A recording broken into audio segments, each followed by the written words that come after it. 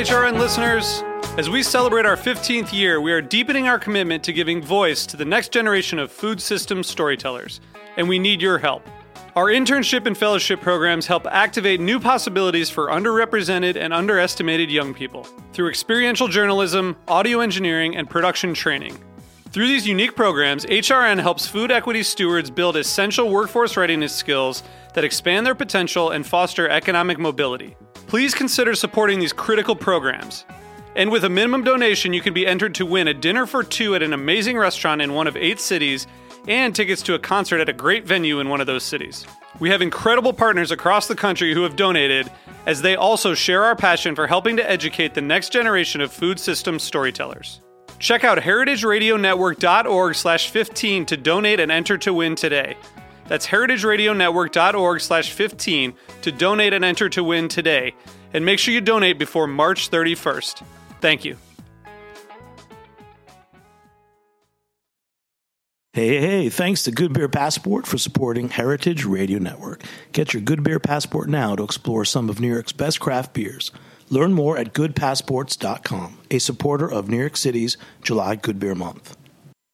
You're listening to Heritage Radio Network. We're a member-supported food radio network broadcasting over 35 weekly shows live from Bushwick, Brooklyn. Join our hosts as they lead you through the world of craft brewing, behind the scenes of the restaurant industry, inside the battle over school food, and beyond. Find us at heritageradionetwork.org.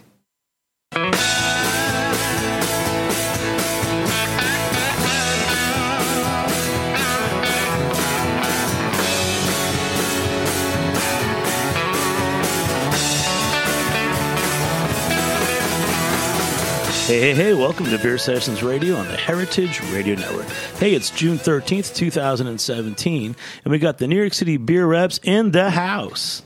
All right. Everybody, hello. I'm Jimmy Carboni from Jimmy's Number 43 and the Good Beer Seal. Let's do that again. We got the New York City beer reps in the house. What's up, man? What's going on? Hello. All right. Hey, yo. And it's officially hot today, and it's time for summer brews, so we got a lot to talk about today at Heritage Radio Network. You know, cut to the chase, Kaitlyn from Long Island City Beer Project. You're on a few weeks ago, and we talked about a show idea, and you said, what, we should have a show about? Beer reps. Beer reps. So who did you bring in today? I have my coworker Tom. I have Jay from Interboro. And then we have the ski rep. Keith from SKI Beer Distributors. SKI. Let's talk into it, yeah. Yeah, Keith from SKI Beer Distributors. And our new buddy. Johnny Compton with Highway Manor Brewing Company. Yeah. So, you know, it's time to talk about things that you guys do every day and week to week, selling beer. And it's neat because you're all pretty different breweries and unique breweries. We'll get to taste your beer on the show. And Jay, you know, you are our senior guest.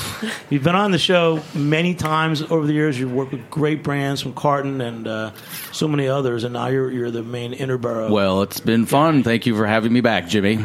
Yeah, so tell us what we're drinking first so we can get that on the air. First, we're trying from us the Premier IPA. This is a canned item I brought in today. We launched our brewery about 10 months ago, brewery distillery 10 months ago, and on our opening day, we released this beer. And it's a 7% IPA, hazy and juicy with Citra, Mosaic, and Galaxy hops. And this is the double dry hop version of that we released this past Thursday, with some Mosaic dust in it, you know, the kind of hash of hops. So let's start with Kaitlyn and Jay. You know, what does it take to sell beer in New York City? Like, just give us a little bit of background and, you know, what you're up against sometimes.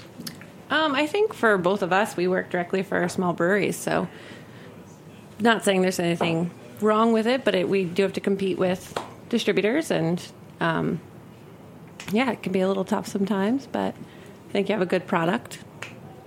That's where you got to start. Good product, dealing with nice people. Yeah. Yeah. And then, Jay, you've been selling beer for how many years in New York? 10 years, 15 years? 12, I think. 12 so far. Yeah. It's been a fun run. You know your stuff. Everybody. And Thomas, too. So Thomas from LIC Beer Project. Tell us about what you've been up to. Yeah, so Kaitlyn's Brooklyn, Queens. I'm Manhattan, so stomping around the streets trying to sell beer. Yeah, start with good beer, convince people who you... But, you know, with so many new breweries, I get emails every week, and you guys send out great ones. And there comes a time when I don't really know what they are, what they're going to be like. And you gave me a tasting recently. Sure. It's like, what's your approach to an account like me when I say I can't figure out what beers you have and I want to taste them? Yeah. So we primarily focus on farmhouse beer, saison. So it's carved out a bit of a niche. So going into a place like yours or any bar really, where it's IPA heavy, it's pretty easy to sell somebody on a nice, mixed fermentation saison or clean saison in that matter. So just figuring out what's on and what, where we can direct the sales call and see what people need. So, and Jay, do you find that there's an instant demand for all your new beers? I think there's a general mix of things. I think right when we opened, there were a lot of curiosity seekers because we are local, and I think there are a lot of people that are interested in locally based products. But then from the beers that have been released thus far, I feel like we have put out a lot of IPAs, and there's, I think we're focused in on a lot of like double IPAs, and we've also done stuff that's more like 6 to 7%.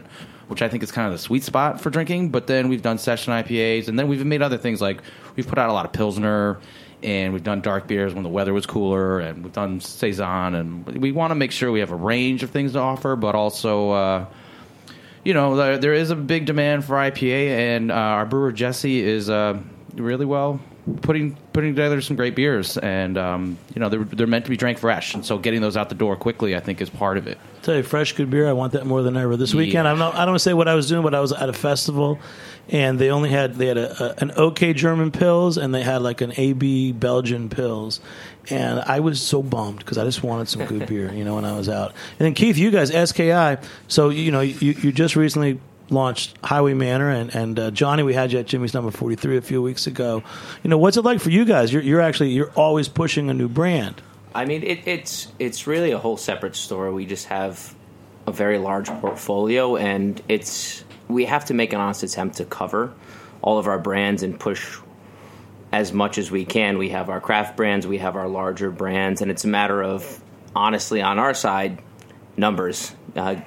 We need to sell as much beer as we can. So certain breweries we can sell more beer of. So it's a bit more of a numbers game. I don't like to say it's a little less focused on the actual taste itself. Obviously, I like to sell what I like to drink. However, it's a bit less focused than the reps like these guys here who focus on their specific brand and can really focus on exactly what they're selling, what they're making, and give true focus to those beers.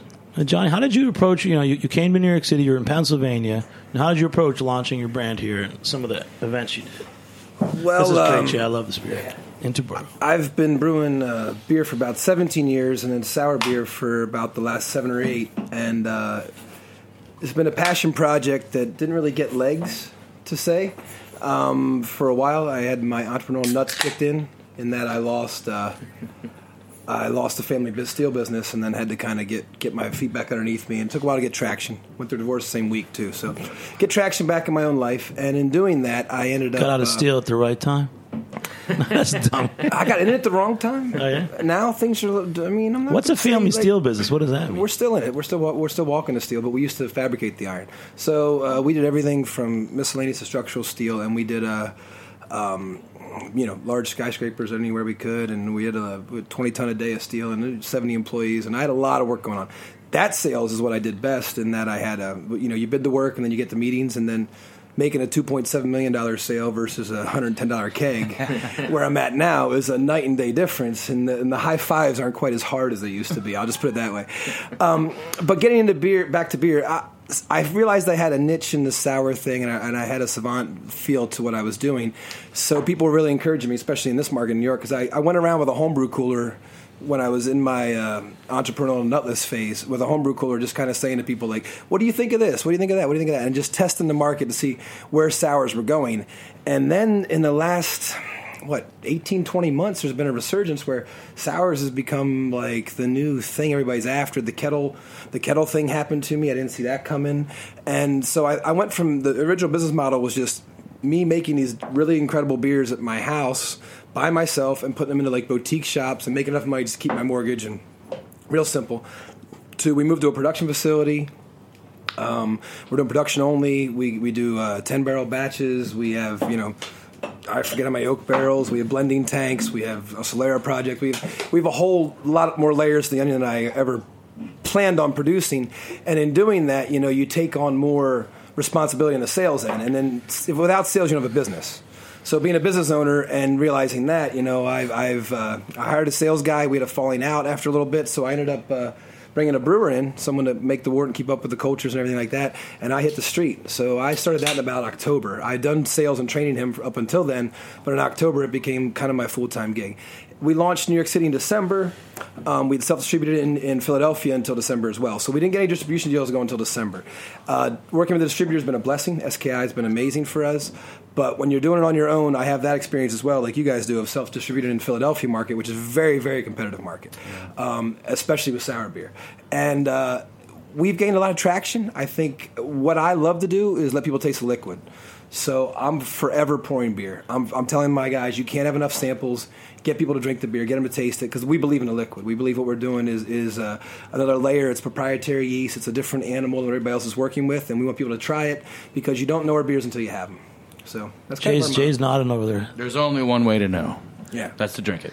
Well, you can, your eyes can lie, your ears can lie, but your taste can't lie. That's true. Jay, when you used to work this distributed American for years, what were some of the new brands that you rolled out, and what was your approach to that?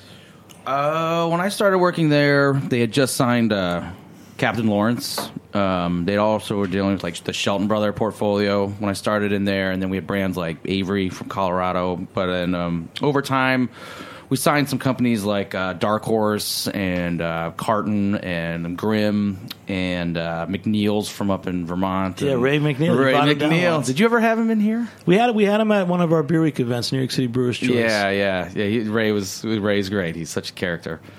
But yeah, it was an interesting era, I guess, for the beer drinking community, because there was a lot of stuff coming online. There's a lot of breweries open now in the last, say, 10 years, obviously, but the landscape here was different. The distributors, the larger distributors, were not vying as hard for smaller brands at the time, and so we were trying to do something, a platform for smaller companies that wanted to get access into New York, but also it was hard to go after draft lines at restaurants that were like.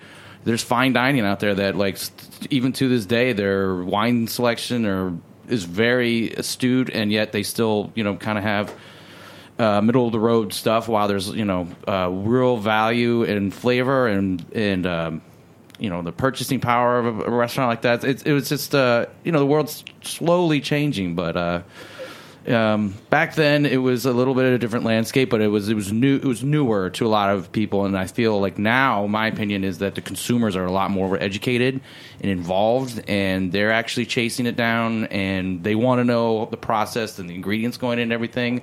And so with an educated consumer, they're more open-minded. And I think also the other opinion I've kind of developed is that people are looking more at styles and saying, I like sour beers. You know what I mean? And so if they've enjoyed some from some manufacturer, they're more open-minded to go try it from somebody else because they know they like the style, much like wine, as opposed to being like, I just like that brand. And I think that's a really good development that's occurred. And what's the next beer you brought? We're trying a beer we just released on Thursday called Louder Than a Bomb. It's an 8% IPA, and we just dropped cans on Thursday, and they were actually kegging up the remainder of it to sell this week. So, want some, Jimmy? I love it. It's pretty good. All right. I'll send some your way. So, that's on the air. Let's make a toast to everybody. Hey. And then, Kaitlyn and Thomas, so you guys at LIC Beer Project, talking about sours and IPAs. You guys make both sours and IPAs.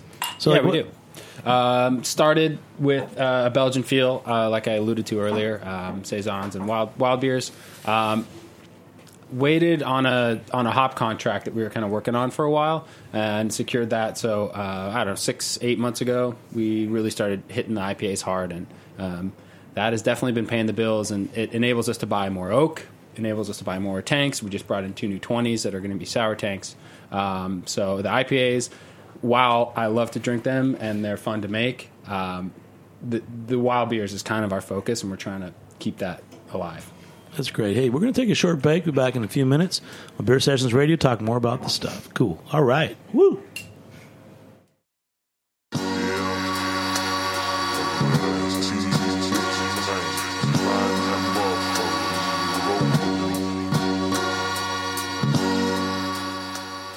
Hey, Good Beer Passport is a supporter of today's show. Get your Good Beer Passport now and you'll be able to enjoy draft beers and flights at some of the city's best bars and breweries all summer long. They're only $37 each and redeemable between July 1st and September 4th.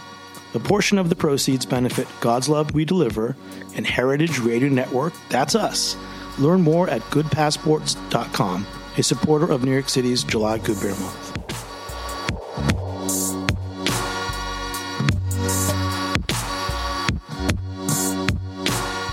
Hey, welcome back to Beer Sessions Radio on the Heritage Radio Network. Wow, man.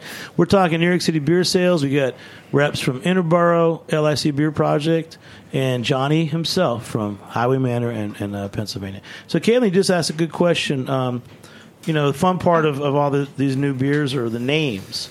So what was your question for Jay about the Interboro beer? I was asking where it came from because I usually know where Jesse gets his names from. Jesse names a lot of these beers from hip-hop lyrics because he helped run a record label called Definitive Jux in the late 90s, early 2000s. And so he lifts lyrics sometimes, not song titles or, album titles, but he kind of pulls them out.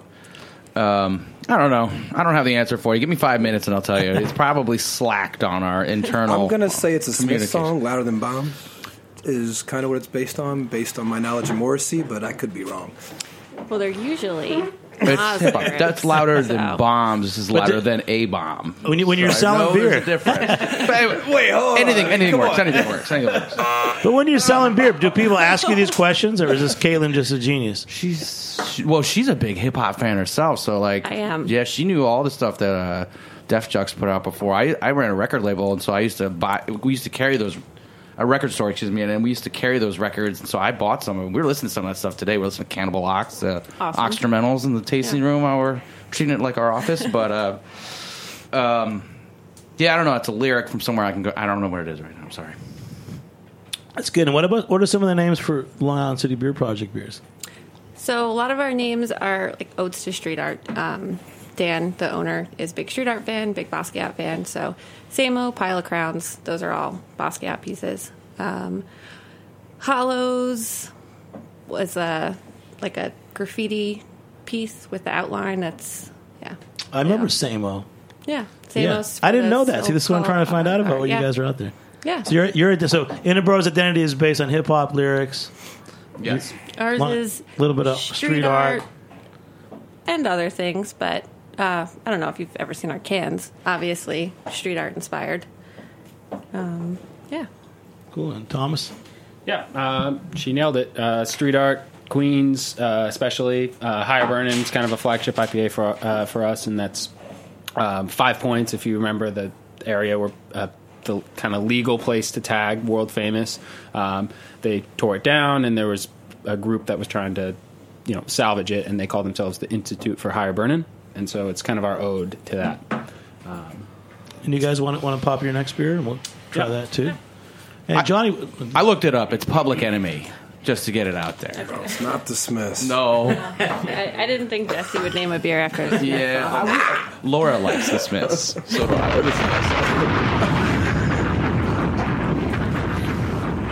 Was that like a bris at a?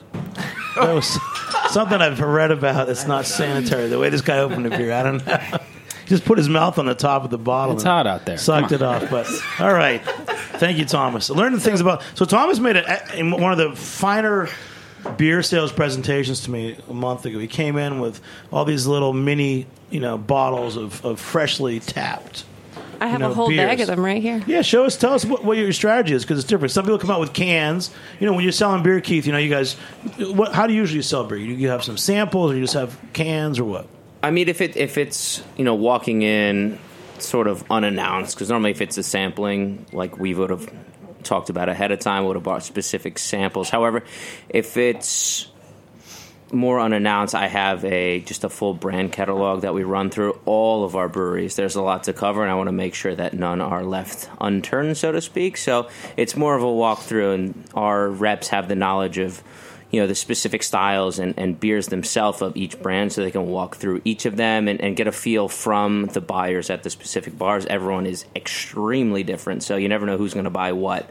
So we walk through these catalogs and discern the certain styles and what people are interested in from there. So it's more of a broad spectrum coverage of exactly what we cover, and then we try to narrow it down from there. But Thomas, so you guys at LIC Beer Project, you bring like those little medicinal jars. Yeah, we found we have these. You can't see because this is radio, but we have these little 8-ounce they're literally medicine bottles, and we buy them from a medicine supplier. Reason being is they have kind of a conical cap that holds the carbonation really nicely. And they're small bottles, so you don't waste a lot of beer, and you can carry a lot of them to accounts. So what do you fill them from the? Yeah, right from we go to the tap room, fill them right from the draft lines or from the tanks themselves. Fill a couple from. We the use a counter pressure growler filler at Interboro, and we've been looking for a bottle that has the same threading. You know what I mean, to go into the connecting piece, and Jesse told me that over another half they use these blank barbecue sauce bottles that have the same stuff. So you walk around with salad dressing bottles, and I was like, "That's cool. I would do that." But these are cool. I like those a lot. Mesquite IPA. Yeah. Yes. I use all bottles. I hate driving in New York City, so I'll in the wintertime I'll wrap my clothes up around the bottles, and then I'll have all my laundry and the beers together, and that's an easy way. And today I have a cooler with ice because it's summertime, and full of beer, and then I have a backpack with my clothes in it, and just where the world takes me, I end up, and I just keep the bottles with me at all times. And I bet you always have beer, Johnny. Always do. Yeah. And then, so what beer is this, Kaitlyn? This is Fervent. So we were talking about sour beer before. We have the first cool ship in New York City. So this beer is an open fermented saison. It was fermented in our cool ship for a week, but we pitched PDO, lacto, and our house saison yeast, and then it went into oak Chardonnay. Yeah, for a year, and then in the bottle. So Thomas, are you the heads? What's your structure here? You've your sales, Kaitlyn's sales. We're even. You're my sales manager. It doesn't matter. Yeah. We do the same thing. We sell the beer together. We make decisions together. We name beers together. It's not a very lateral kind of brewery. It's really nice. So there's 10 of us, and we kind of all have the same say. So is there 10 of us now? Yeah. What do you guys look for? I don't know if you're hiring anyone, but when you hire someone to be a salesperson, what are you looking for? What qualities? Personality is everything. Believe it or not, salespeople are kind of hard to find. So being able to hold a conversation is kind of like square one, and that's kind of hard to find. Someone who loves to drink the beer and is passionate about the beer that we make and the vision that we're heading is very important. There's only 2 of us doing all this work, and we want to keep it small. That's the idea. And then Kaitlyn, some of the other beer reps you mentioned, like Anthony at Other Half, and you brought in Jay from Interboro. What are some common themes that you guys have to deal with? I think in New York City. We all just really love beer. It's such a fun time to be in the New York City beer community right now. There's so much beer, so much good beer, and it's a community. We're all friends. We're not competing. There's a space for all of our beer. There's certain places that certain beers will do better at, and we're all genuinely a small, very tight-knit community. Johnny, I'm looking at Johnny. He's ready to say something. No, he's not. So I've been in New York with a homebrew cooler for about 5 years, and I've noticed an explosion in this town. Philly was light years ahead of you guys back 5-6 years ago. And there's been a huge explosion in New York City with craft, with different styles, different variants. I mean, it was very much a German town, a Pilsner town, and a lot of bars were, whatever. They were just pouring the same thing all the time. And I've seen it, and the place I can attribute all this coming from is the same place I come from, which is homebrew. And I see a lot of the breweries now that are starting up, or the home brewers that I used to know in the homebrew community here in the city, like the KCBC guys and Fifth Hammer with Kuzme, and a lot of places that so I feel like it's a very organic place for such a big city. It's not coming from without; it's coming from within. Very inspiring, very cool. I love the New York beer scene right now. Really enjoy being here. I think it was really underserviced, though. I mean, this is a huge population that we have here, and the number of local breweries that were existing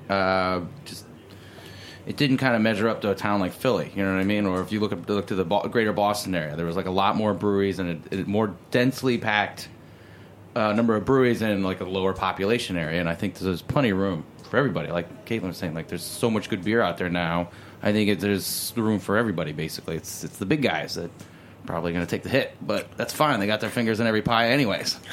A lot of breweries don't want to come to New York City because they're afraid they're going to be drunk dry. They're afraid like they're going to be the big thing, and then and I've seen it. You see a brewery come to town, and all of a sudden they kick up with production, and they disappear from town, and they keep up with their thing. We do production only, so we're able to keep up with demand in all our markets. And some people, once the brand's built somewhere else, they have to keep up with demand at their tasting room. All the beer goes there. That's where the sexy money is and all that stuff. So we're really trying to support this market in every market we're in, for sure. And how are you guys at LIC Beer Project?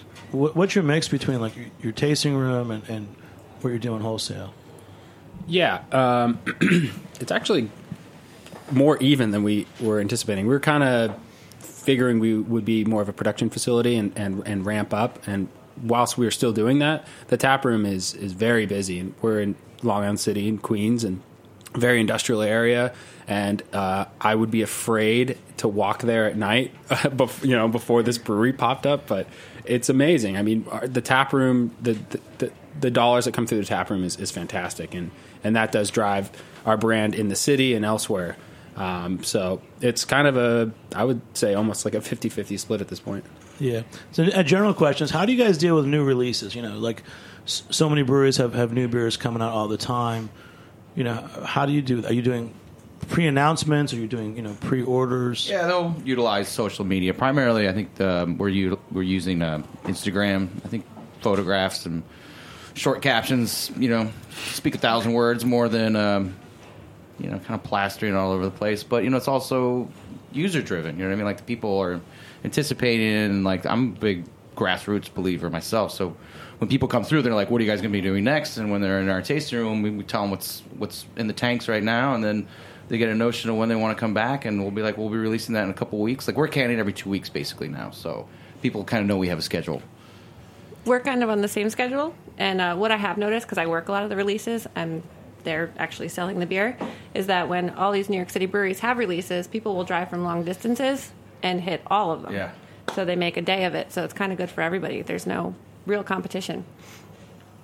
Wow, that's cool. I don't release any new products. I've been brewing for 17 years, so I don't need to learn how to brew on the job anymore. Wait, say that again one more time, Johnny. I don't release any new products. We're all supposed to laugh. I've been brewing for 17 years, so I need to learn how to brew on the job. I believe in the 4 brands we have and what they can do. We're cross-promoting the blueberry beer with wine bars, and we're cross-promoting the strawberry beer as a cocktail base to try to bring back drinkers from those markets. There's longevity play the Say John, in that we want to educate consumers about sour beer through that like Say John hashtag and like do a Twitter thing. And then the Funky Prowler is its own animal that people aren't really used to a sour stout, but once they have it, they don't know what's happening. I'm old school. I've had 4 brands in the 4-packs for 15 years, from Sierra Nevada and Victory and all these breweries, and I think we're creating a 4-pack that's going to get better and better and better. So we're just working on the 4 brands. Wow, all right. So many, you guys keep talking. You guys are awesome. I'm going to read something that's fun.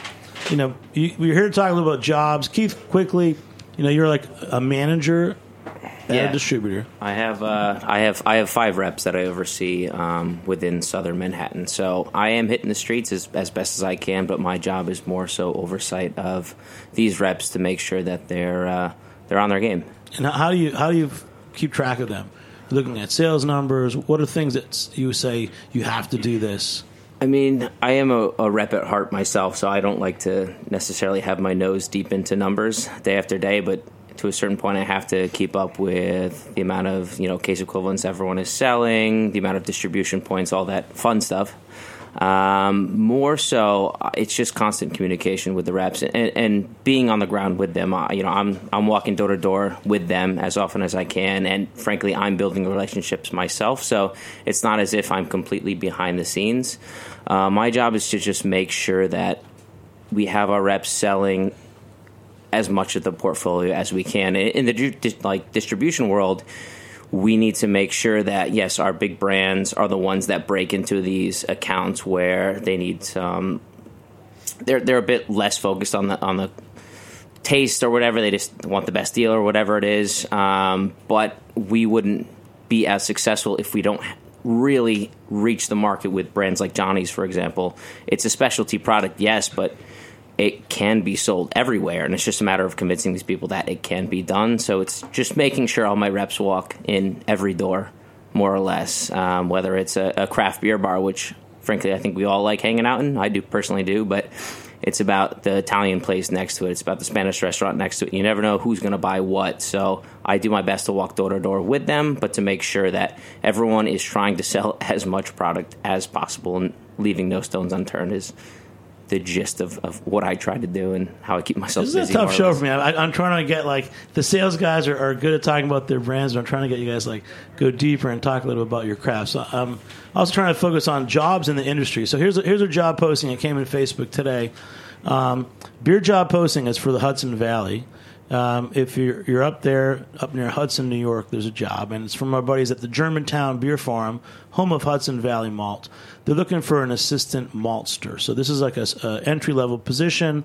There's 26 hours to start, and the job includes, this is like what the other jobs are besides sales, production of malt, monitoring of quality control standards, malt house and hop yard maintenance, and miscellaneous projects. Heavy lifting is required. So, you're supposed to go to the Germantown Beer Farm on Facebook, and you can talk to them about it. But, you funny thing, you hear about all these jobs in the industry, and heavy lifting required. That tells you something, doesn't it, Keith? Absolutely. I mean, You see it on every single posting everywhere. Everyone has to pick up a keg at a certain point. So. But there are buddies, and if you got a job posting, we're going to start reading them off every week. Because for us, number one, with Beer Sessions Radio, we want to get into the bones of this industry. Well, Jimmy, I hire people and I train people. So when you talk about jobs in the industry, I especially sales, like out here on the street, the one thing you can't train is sales. Either you can sell or you can't. Everybody here can obviously sell. That's why we're in this room. But it's a knack you have to have. When I look into how to train someone, how to develop them, I try to get inside their own style, their own personality. Everybody has their own way, and I ride around with SKI reps on a day-to-day basis when I'm in town. So I get a ton of exposure to different sales techniques, different sales tactics.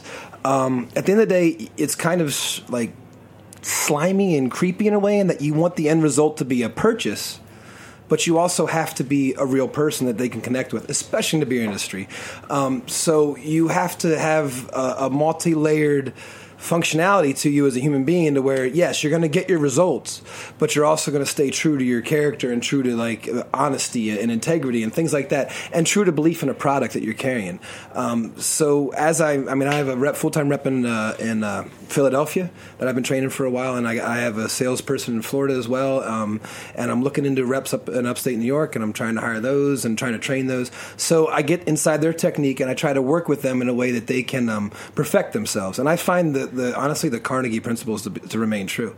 It's about letting the other human ego speak, letting that person talk about what they're into, ask a lot of questions about the bar, how long you've been here, and I find that if I'm in a sales call for 45 minutes to an hour and a half, I'm getting an account. You don't know a bar till you close it. You don't know a bar until you get drunk with them. And those are two things that you have to do as a sales rep if you really want to get steady lines and learn the industry. Well, so. 2 weeks ago, you came out to Jimmy's number 43. I had a little injury, so I had black eyes. And my mom might be listening to this, Jimmy. Be careful. Next thing you know, Johnny had his friend put black eye makeup on, and we had a raccoon club, and we had fun. Exactly. So you walk the talk, right? Yeah, you have to make a human connection, and you have to make an emotional connection with that human, and you have to also be a person who can carry that connection long term, in that you're going to come back and you're going to remember those moments, and you're going to share those moments together again, and you're also going to build new ones. Awesome. So, all right, we're going to take a short break. We'll be back in another segment on Beer Sessions Radio. All right, woo.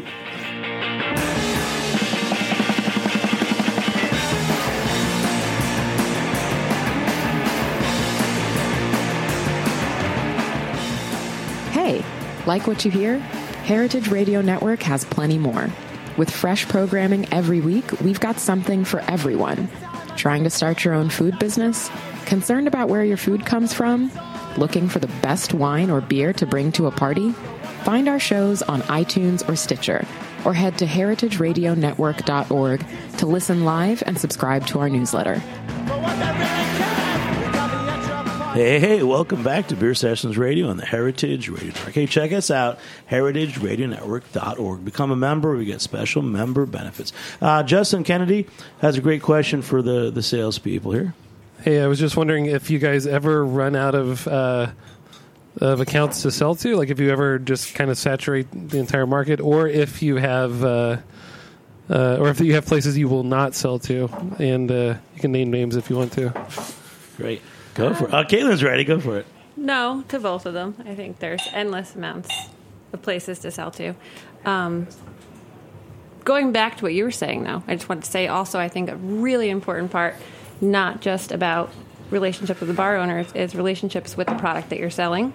This is my first sales job ever, and I think that the most important part is being passionate and loving what you're selling, not just...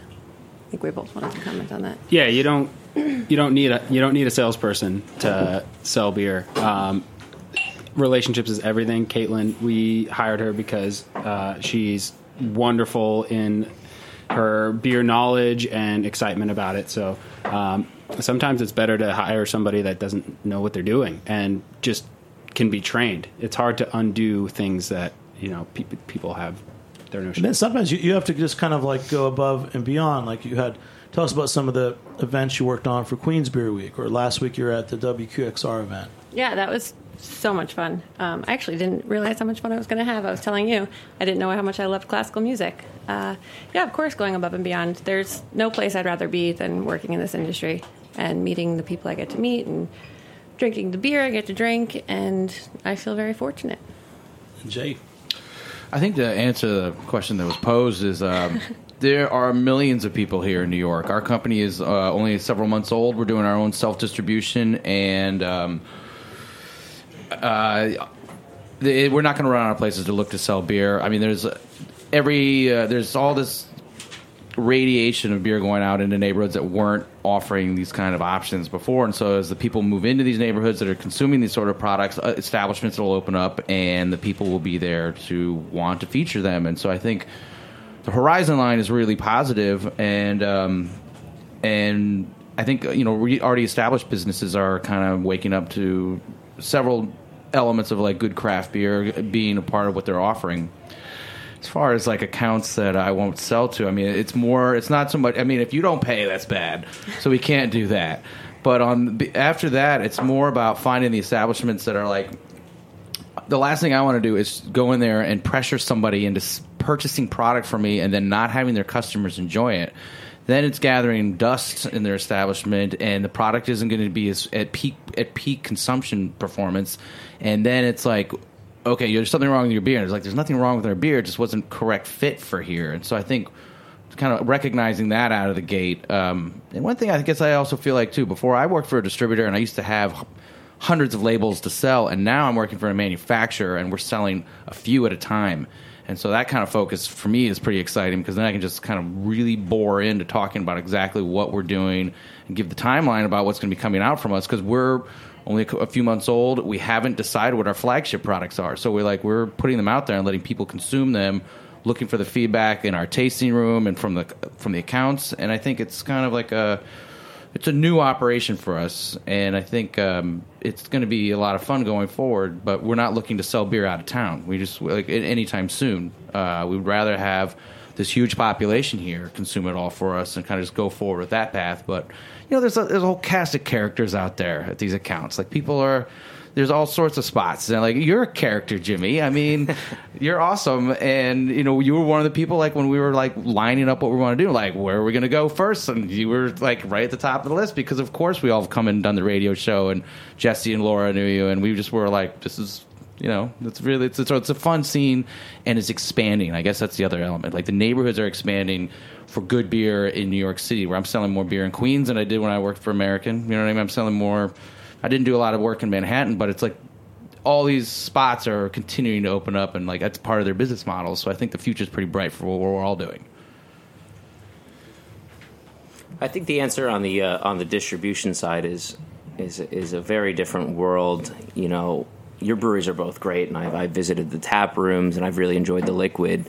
Our distributor has been around for 30 years now, and we're at the point where we've walked into every door, and there are a lot of grudges out there between, whether it was a rep 10 years ago who accidentally dropped the keg the wrong way or someone didn't pay on time. There's so much that goes into it. Obviously, we need to make sure our reps walk in every door because we have something from all these different countries, whatever it is that this bar can sell. But it's a whole different story when it comes to introducing, I have this new beer. They'll say, I don't work with your company because of this one thing you did to me 10 years ago that I don't even remember what it is, but I'm going to hold it against you. So in the distribution world, it's about, and I really agree with Johnny when he said that not everyone can be a salesperson. I wholeheartedly agree with that. Everyone can be a relationship builder, and that's what it is. Being a relationship builder is the key to sales, and not everyone can do that. It's just the fact of the matter. You can train people to be better salespeople. However, it's one of those things, you either have it or you don't. So we're just trying to make sure that our people not only put themselves in the best light to make a sale, keep walking in every door, and as often as we can convince people that that keg we dropped 10 years ago isn't the worst thing in the world. Can you please buy our beer and support our business? I have a very extreme niche product in that I'm only making sour beer. I'm only making 4 brands. So I go after cloth. If an establishment cleans their glasses with cloth, I like to be in them. I go after the culture, the clientele. If they've educated their consumer on what we're doing, there's not a new Rolex every day. So we're launching a prestige brand. We're not a cheap price point. We're the one you're going to pay for. And there's a lot of effort that goes into these beers, so we have to keep that there. So we go after the prestige places and, the James Beard things, and everybody is kind of in that model. Some of those doors have been closed previously by Ski, and I'm going to knock them open. But, again, if the buyer doesn't like the liquid, I'm okay with that. I just say thank you. Thanks for your time. It's not for everybody. And the last thing, like Jay said, is I don't want the kegs to sit. I don't want the beer to sit. I want things to evolve. I want things to move. Our cultures last for 3 years. Bottles can sit forever on shelves. That's not the problem. The problem is I want people actively involved in the process. I want to educate a consumer. We offer a lot of staff training. Myself, I do it personally all the time, to get people educated. I did a staff training at Wegmans in Philadelphia with 10 staff members, and 8 of them had never tasted sour beer before. That morning, So there's a lot that goes into sour beer. And sour beer to me is all about education, all about knowing what you taste and knowing why you taste it and knowing how the flavors should affect you. Yeah, so. And then this beer, it's a sour stout. Funky Prowler? Tell us about it. Come on. So we had 4 flagship brands at the gate. One of them was Taste My Place. Taste My Place was like our goose program. So that's a very limited release, and we're building up to a 3-2 1-year blend, which we're not there yet. So I pulled that out, and I put it in Funky Prowler. Our artist, Keith Greiman, is in a band, and Nick Appice are from Nice Futures, but he's in a band called Prowler. So we had a lot of fun with the name. We kind of have music theme on the label, and then we do like release shows with it, and we pour the Prowler for free, and people come and watch the band play. We have a blast with this product. It's a dry Irish sour stout. I love dry Irish stouts, and I'm so infected right now I couldn't make a clean beer if I tried. So we made a dry Irish sour stout called Funky Prowler. It's unique in that you smell the roast, you smell the coffee, the tobacco, the deep notes of the roasted malts themselves, but then it goes into like a black cherry thing, and then it comes back and it finishes dry and stouty. So it's a really fun beer in that it prowls around and it plays with your tongue. And I also enjoy, we really struggle with getting the stout body in the beer and getting the mouthfeel to be that of a stout, and also have the acidity in there, because acidity will thin out the liquid really hard. So it's a tricky beer to make, but we have a blast with it. Okay, Kaitlyn and Thomas, so LIC Beer Project. So where would you like your fantasy placement for some of your beers? Where would you like to get your beer in that you're not? Could be anything, anywhere. You don't think about those things. Yankee Stadium. Yankee Stadium. Yeah, that's a tough question, because I think we're in a lot of the really great places that we want to be. People who want our beer, that's who we want to have it. Yeah, going back, if you're a dick, then we're not going to sell you beer. If the beer sits and you treat our product poorly, we're not going to sell it to you. You guys, everybody here they're so passionate about the thing, and you have complete control from the very beginning all the way to the when you send it out the door. And if someone's going to not treat it how it should be treated, then F you. Like you don't get to have my beer. So that's who we don't sell to, people who don't respect the product and don't respect what we do. But we'll sell to anybody who is excited about it, and anybody who wants to drink our beer, happy to give it to you. Great. And then we have one last beer. Johnny, what are you pouring now? This is Mr. Blueberry. It's I was trying to make it liquid for the ladies. I had a lot of different names for it, and we ended up selling a Mr. Blueberry. So the label is a guy in a boat with a girl waving him down, and it's intended to be a boat beer, but it's also cross-promoted with wine drinkers. We use all real fruit in it. It's not cheap because of how much blueberries we have to use. We use over £1 per gallon. And but it's somehow sweet but dry. That's all I can say about the beers. There's magic in these cultures. When they advance themselves, when you blend them, when you use different processes, you can get to a really unique place where you have a beer that carries the sweetness of the fruit but also a dryness to it. And I'm really proud of the beer. And then, like, Jay, for you, what's a fantasy account you'd love to be in? I want to sell to Pock Pock. That joint down on Columbia Street. I just love eating there, and I like their cocktails. I mean, we haven't really hit on it, but we're a distillery as well. And so I'd like to have some of our spirits featured down there, and the food. I mean, it's hot out there Portland, right now. I want some really refreshing food. And that's what I didn't eat there all winter long, and now I'm like, it's hot out there. I want to eat that sort of grub, and I want some one of our really light beers in there, and then I want some of our booze in there so they can make some cocktails with it. All right. Well, hey, anybody want to say anything else? We're going to close out soon. Kaitlyn, thanks for inviting everybody out. Yeah, thanks for having me again. Yeah, and tell us a couple other reps that you invited that couldn't come, or you would have invited. Well, my friend Carrie works for Allagash, but she's at Allagash. And I invited Anthony, but I guess I'm not sure what happened. Yeah. Yeah, Anthony's a great guy. We know him from... actually, I want to say some of the sales reps that we know in the city worked at beer bars. Like Anthony worked at Proletariat, and he's also running the tasting room at Other Half, and he delivers. So that's another side of it. A lot of the people have different hats and different jobs. And I poach bartenders all the time. Yeah. We all have many hats working in small... It's an incestuous business. And Thomas, what did you do before this job? You're kind of new on the show, yeah? Kind of, yeah. I've been here for 2 years. I've been with the company a year and a half. I was in California selling swimming pool stuff. So, I sold to contractors and massive business. I sold $10 million a year, and much like your steel business, I sold so much. I made so much more money than I do here. He's so good. I want a swimming pool. Well, that's the thing is I was willing to give that up for something that I like because, selling to, crotchety old men who build pools for a living sucks. So here I am. So who thinks, is there a schmoozing technique that you need when you're a salesperson, or you really think that sales is just natural and you're telling the truth? Let the other ego expand itself, and then therefore they appreciate that feeling. And names is the toughest part of this game. If I meet another Mike that's a bartender, or another, there's so many common names in the industry, but if you remember someone's name next time you come in, that's a big part. I like to say the names and keep the names going. Bar people are really real, and I've been in a bunch of sales gigs, and I was taught to be kind of a schmoozy guy and kind of a slippery dude, but in this industry, it's completely relationship driven. People sniff that out right away if you're kind of being slimy. So just remembering names, being nice, asking how their day was, just holding a conversation is everything. People will buy beer after that. And being educated on what you're selling and really excited about it, and get them to be as excited as you, because we're doing exciting things right now. And if you love beer, if you're a beer buyer, you obviously love beer. So makeup, Jimmy. Makeup's number one for me. I close all my sales by putting raccoon eyes on. You're good. You came out and you had a good time. And Jay, tell us, when's your next gig for your band? A lot of beer reps are actually musicians too. Well, Jimmy, at one point you were trying to get us to record the opening sound for your show here. I don't run with those kids anymore. They're not my friends anymore. I was gonna say, I didn't know you were in a band.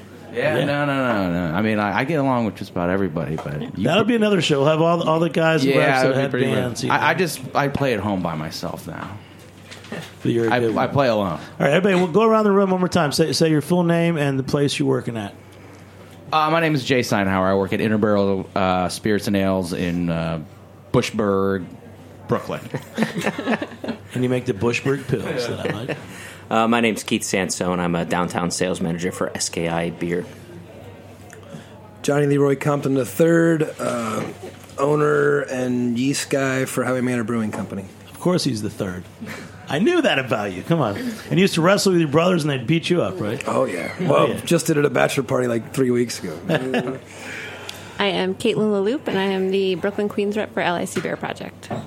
And I'm Thomas Desrochers, and I'm the Manhattan rep for LIC Beer Project. I'd say toast to everybody. Well, one more time, I get to hang out with you guys and meet all good buddies.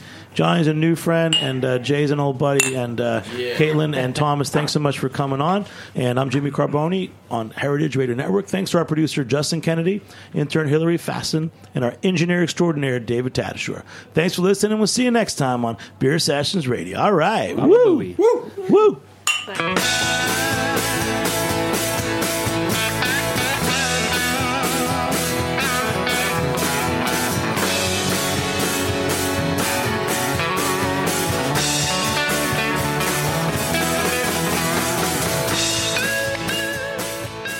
Thanks for listening to Heritage Radio Network, food radio supported by you. For our freshest content and to hear about exclusive events, subscribe to our newsletter. Enter your email at the bottom of our website, heritageradionetwork.org. Connect with us on Facebook, Instagram, and Twitter at heritage_radio. Heritage Radio Network is a nonprofit organization driving conversations to make the world a better, fairer, more delicious place. And we couldn't do it without support from listeners like you. Want to be a part of the food world's most innovative community? Rate the shows you like, tell your friends, and please join our community by becoming a member. Just click on the beating heart at the top right of our homepage. Thanks for listening.